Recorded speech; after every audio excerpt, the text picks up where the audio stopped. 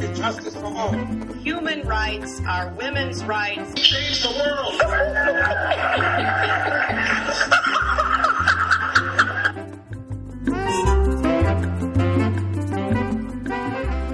Welcome to Global Dispatches. This is your host, Mark Leon Goldberg. Great show today. I have Richard Gowan of New York University on the line. He is a UN expert. I am something of a UN expert, and we have a great conversation about the events and ideas and things that are going to drive the agenda at the United Nations in 2015.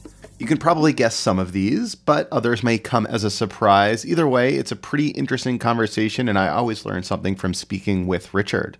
Quick programming note, we now have a standalone app for the Global Dispatches podcast. You can listen to the podcast directly on your phone via this app.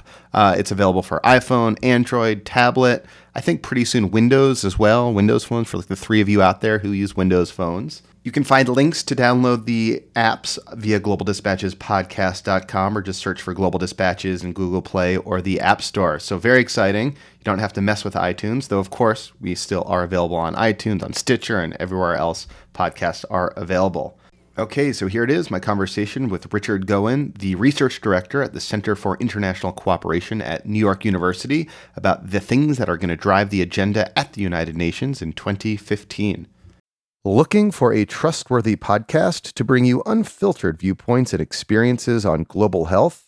Tune into Global Health Matters, the podcast that connects silos and amplifies diverse voices to give you a holistic picture. Each month, Dr. Gary Aslanyan from the World Health Organization hosts discussions with guests spanning former ministers of health, award-winning journalists and authors, and frontline public health workers. Join listeners from across 180 countries for an exciting Season 4, launching in June. Global Health Matters is available on Apple Podcasts, Spotify, and YouTube.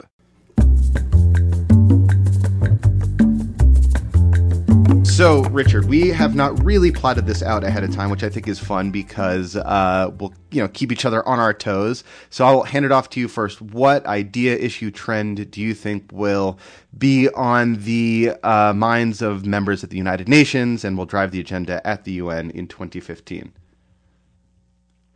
I think it's going to be a very strange year at the UN because some policy processes are going rather well. I think that despite lots of flaws and argument, discussions of the post-2015 development agenda are going better than expected.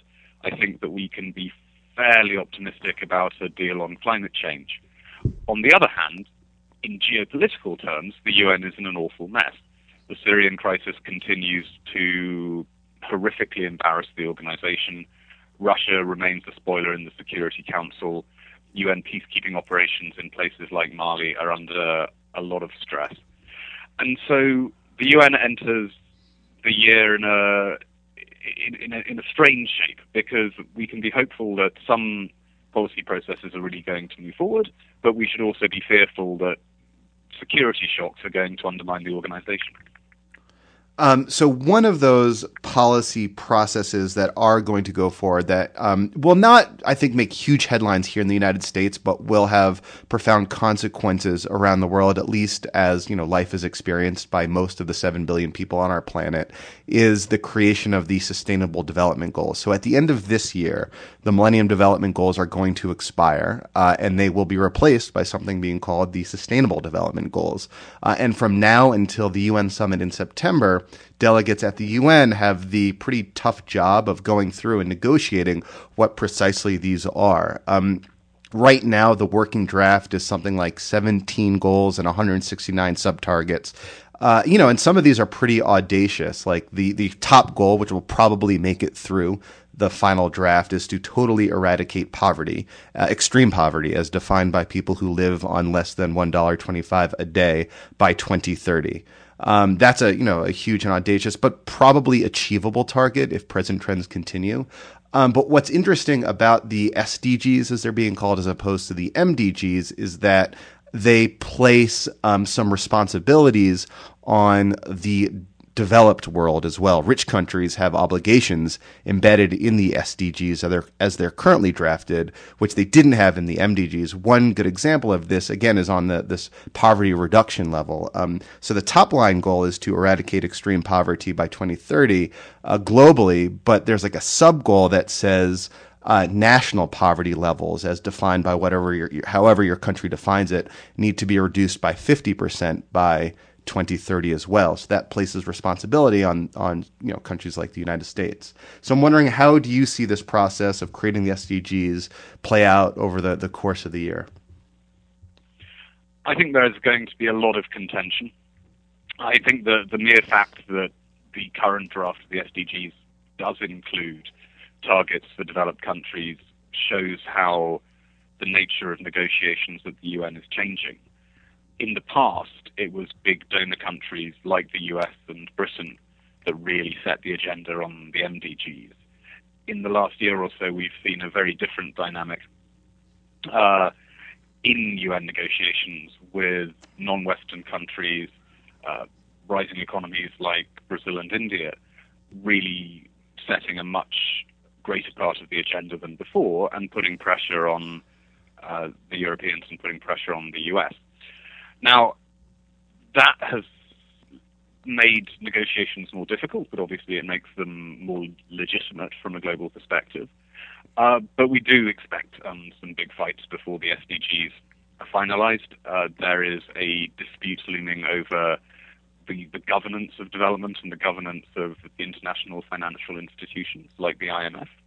And there's a fight looming over whether the SDGs should contain references to security issues, to limiting conflict, because Western countries actually want the SDGs to include clauses on conflict, but some non-Western countries like India are very suspicious of this and think that actually it's the West looking for backdoor ways to intervene in former colonies.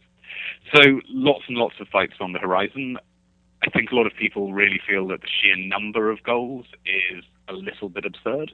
169 is an amazing number of targets and probably too much.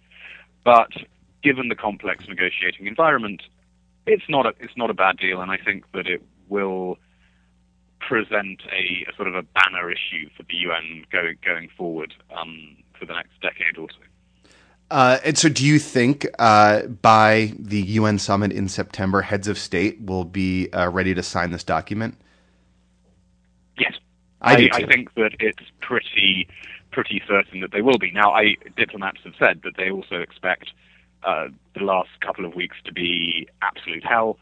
They're sure that things that seem to be set in the current text will suddenly come up for negotiation again.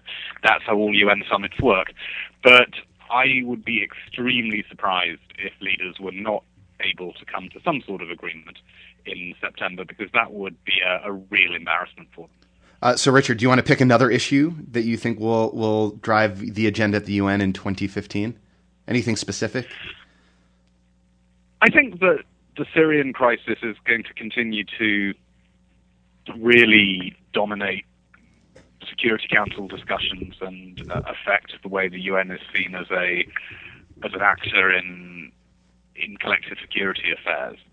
And as I said at the outset, I think that even if there's good news about climate change, even if there's good news about development, the sheer flood of bad news from the Middle East is going to continue to corrode the UN's credibility in the eyes of many. The big question is, could this be the year that Western countries and Russia, despite not really trusting each other, still find some way out of the Syrian crisis and agree on some sort of ceasefire? You know, a year ago, we were so close to that, right? A year ago, like this month, was when the Geneva talks happened between Syrian opposition and the government, but those totally floundered. It doesn't seem like there's any political solution on the horizon whatsoever. Although you're probably paying attention to this, what the UN from a political standpoint seems to be focusing on, and by the UN I mean like the UN Secretariat, staffers of the United Nations Secretariat, the Secretary General, are trying to impose or implement or negotiate like localized ceasefires around specific cities just for purely humanitarian purposes. Have you been following that at all? And do you think that that provides one potential, way out of this mess? I think that the UN was very badly burnt by the Geneva failure 1 year ago. I think that the UN approach now is really to try and build up some credibility very gradually at the grassroots through organizing local ceasefires, both for humanitarian reasons, but also because that is a low-key way to get back into the game politically after the blowout in Geneva a year ago. And I think that's the right approach. There's been a lot of criticism from many angles of this approach, but frankly, the UN doesn't really have very many other options, or at least the Secretary General and his team have very few other options. The bigger question is whether the main states in the Security Council can really change the terms of the game. And I don't completely rule out the possibility that in the context of broader détente between Russia and the West over Ukraine, that I think there might be some openings for some deals around Syria. I think that Western countries are pretty resigned to Assad's survival at this point in time.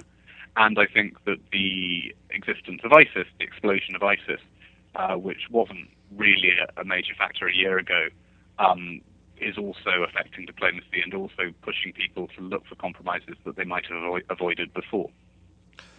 From a UN perspective, not necessarily a Security Council perspective, but from a humanitarian perspective, the consequences of this Syrian war seems to be, has had profound consequences across the world and in the ability of humanitarian organizations like UNICEF and the UN Refugee Agency to just conduct their day-to-day operations. So at the end of the year, the UN Office for the Coordination of Humanitarian Affairs issued its largest appeal ever, $16.4 billion, to take care of all the people that were displaced all around the world in some sort of crisis situation all around the world. Over half of that appeal comes from Syria, something like over $8 billion the UN and other humanitarian agencies need to deal specifically with the Syrian crisis. And we've already seen over the course of the last year that they're having a lot of trouble raising that money. In December of last year, in December 2014, the World Food Program, for example, just ran out of money for food for Syrian refugees. So they had to resort to crowdfunding. So I think what we're going to see, recurring issue we're going to see over the course of 2015 will be the inability of humanitarian agencies to provide, their full complement of humanitarian services to everyone everywhere because of the just huge and draining effect of the Syrian crisis. I think that's absolutely right, and there are so many crises which really should be high on the agenda that are getting very short shrift at the moment. Syria, as you say, is dominating the headlines, and it's always possible to find money for Iraq. But if you think of the Central African Republic, if you think of South Sudan, if you think of Somalia, those countries all need immense amounts of help, and the money often just is not there.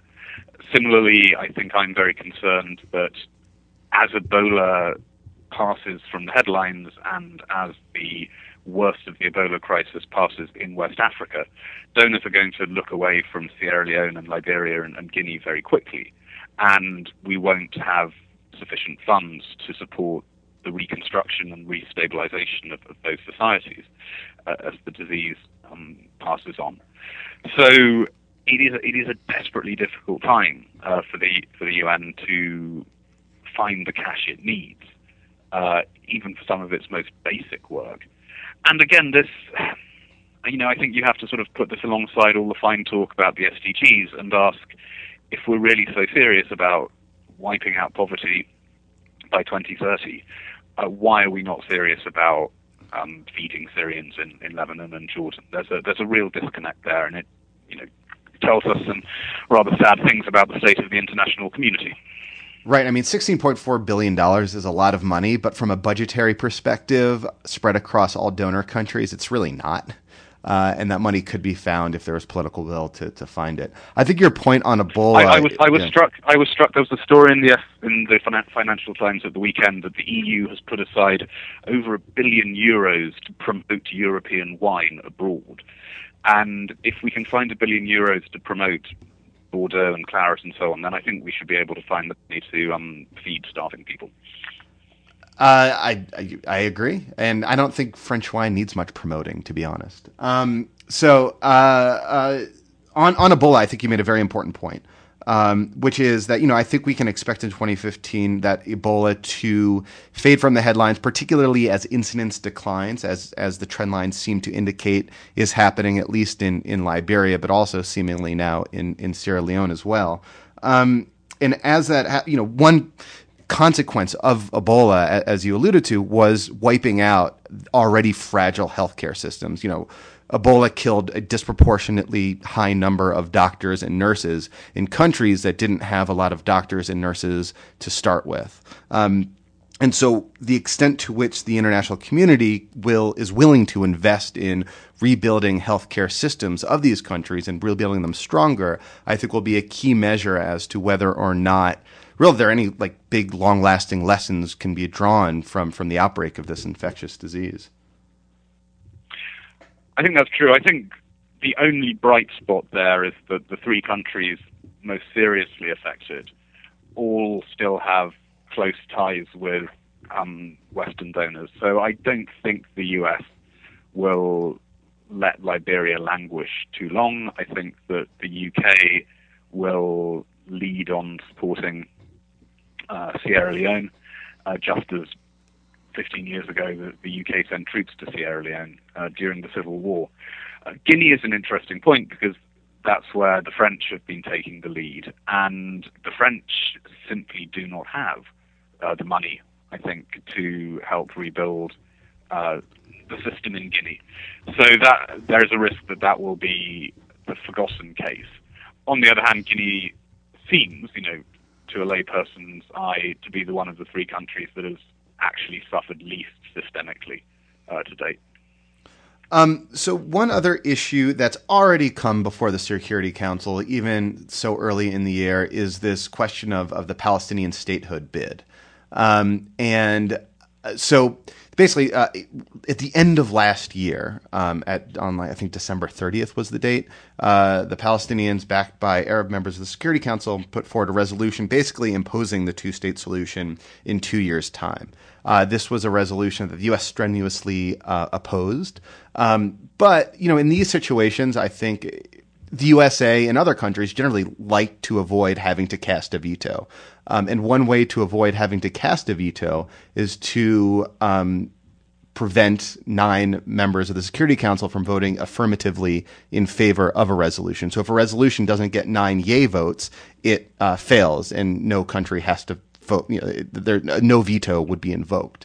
So at the end of last year, there were a sufficient number of nay votes and abstentions to block this Palestinian proposal. But the Palestinians, backed by Arab members of the Security Council, have vowed to reintroduce this resolution in the coming year. And now the Security Council makeup is a bit different, and the math looks a little more difficult for the United States to avoid having to cast a veto. What effect do you see of this resolution, of this bid by the Palestinians, having any consequence on relations at the Security Council or the work of the UN more broadly? I think the sad truth is that even if the Palestinians and their allies were able to get a version of this resolution onto the agenda every single year, it would, ultimately it would be blocked by the US, and I don't think that it would really advance the Palestinian cause a great deal. It would simply cause a lot of heartache each year. On the more positive side, I think that even if Security Council debates over Palestine become nastier and nastier, it doesn't really affect the way the Council deals with other issues. Palestine is such a poisonous issue at the UN that all sides sort of agree to disagree about it, whether it's in the Security Council, whether it's in the General Assembly, whether it's in the Human Rights Council, and they don't really let those disagreements spill over into their discussions of other crises in the Middle East, let alone other crises in Africa. So this is really a piece of political theatre. It's embarrassing for the US. It's embarrassing also for the Europeans, because we saw the EU members of the Council are unable to come to a common position last month. But it's really theatre. It's sadly not, I think, going to drive diplomacy very far forward. So in our last few minutes, is there another issue, idea, or trend that you think we should keep our eyes out in 2015? I think the climate change negotiations, which will culminate in Paris, are in some ways an even bigger test for the UN system than the development negotiations. And I think that for 5 years, multilateral diplomacy has been tainted with recollections of that really disastrous conference in Copenhagen in 2009, where the leaders of the world gathered together and screwed up and failed to come to any meaningful agreement. I've often found, talking to diplomats and foreign policy analysts, that if you make a case for multilateral engagement in almost any policy field, they say, yes, but remember Copenhagen. Copenhagen showed that it's no longer possible to get serious global action around difficult issues. If, as seems likely, it is possible to get a real deal on climate change this year, although a much weaker deal than most of us would like, I think that will sort of be a bit of a multilateral reset moment. I think that it will erase memories of Copenhagen. It will increase international trust in the multilateral system. And if it works, if it actually is a deal that people look at and say is good enough, then that's going to be a really seminally important moment for the UN, more important than the post-2015 agenda, more important than immediate crises like those in South Sudan or Yemen or wherever. What's interesting, so if an ambitious deal is signed, I wonder if the deal may end up being sort of a multilateral dressing on what are essentially bilateral climate change agreements between the U.S. and other countries. So you had the U.S. and China have their sort of bilateral, climate change agreement. Later this month, Barack Obama is going to India. And I wonder, I suspect, since his Barack Obama's trip is coming a week after Ban Ki-moon's own trip to India, if there might be some sort of similar announcement on the climate change front between India and the U.S. If we see that, if we see that sort of U.S.-India agreement along the same lines that we saw the U.S.-China agreement, you wonder if this Paris agreement will merely be like a collection of these kind of bilateral agreements, just kind of put under a multilateral, headline or package. I think that's absolutely right, and I think that this is probably the way that most really large-scale multilateral deals are going to look from now on. I think that we've entered an era where it's not possible to get really centralized multilateral agreements. Instead, the art of multilateral diplomacy is going to be about linking up multiple mini agreements between Delhi and Beijing and Washington and so forth. But again, if it is possible to get Delhi to sign up to that, if it is possible to make Beijing to stick to its commitment on that basis, that is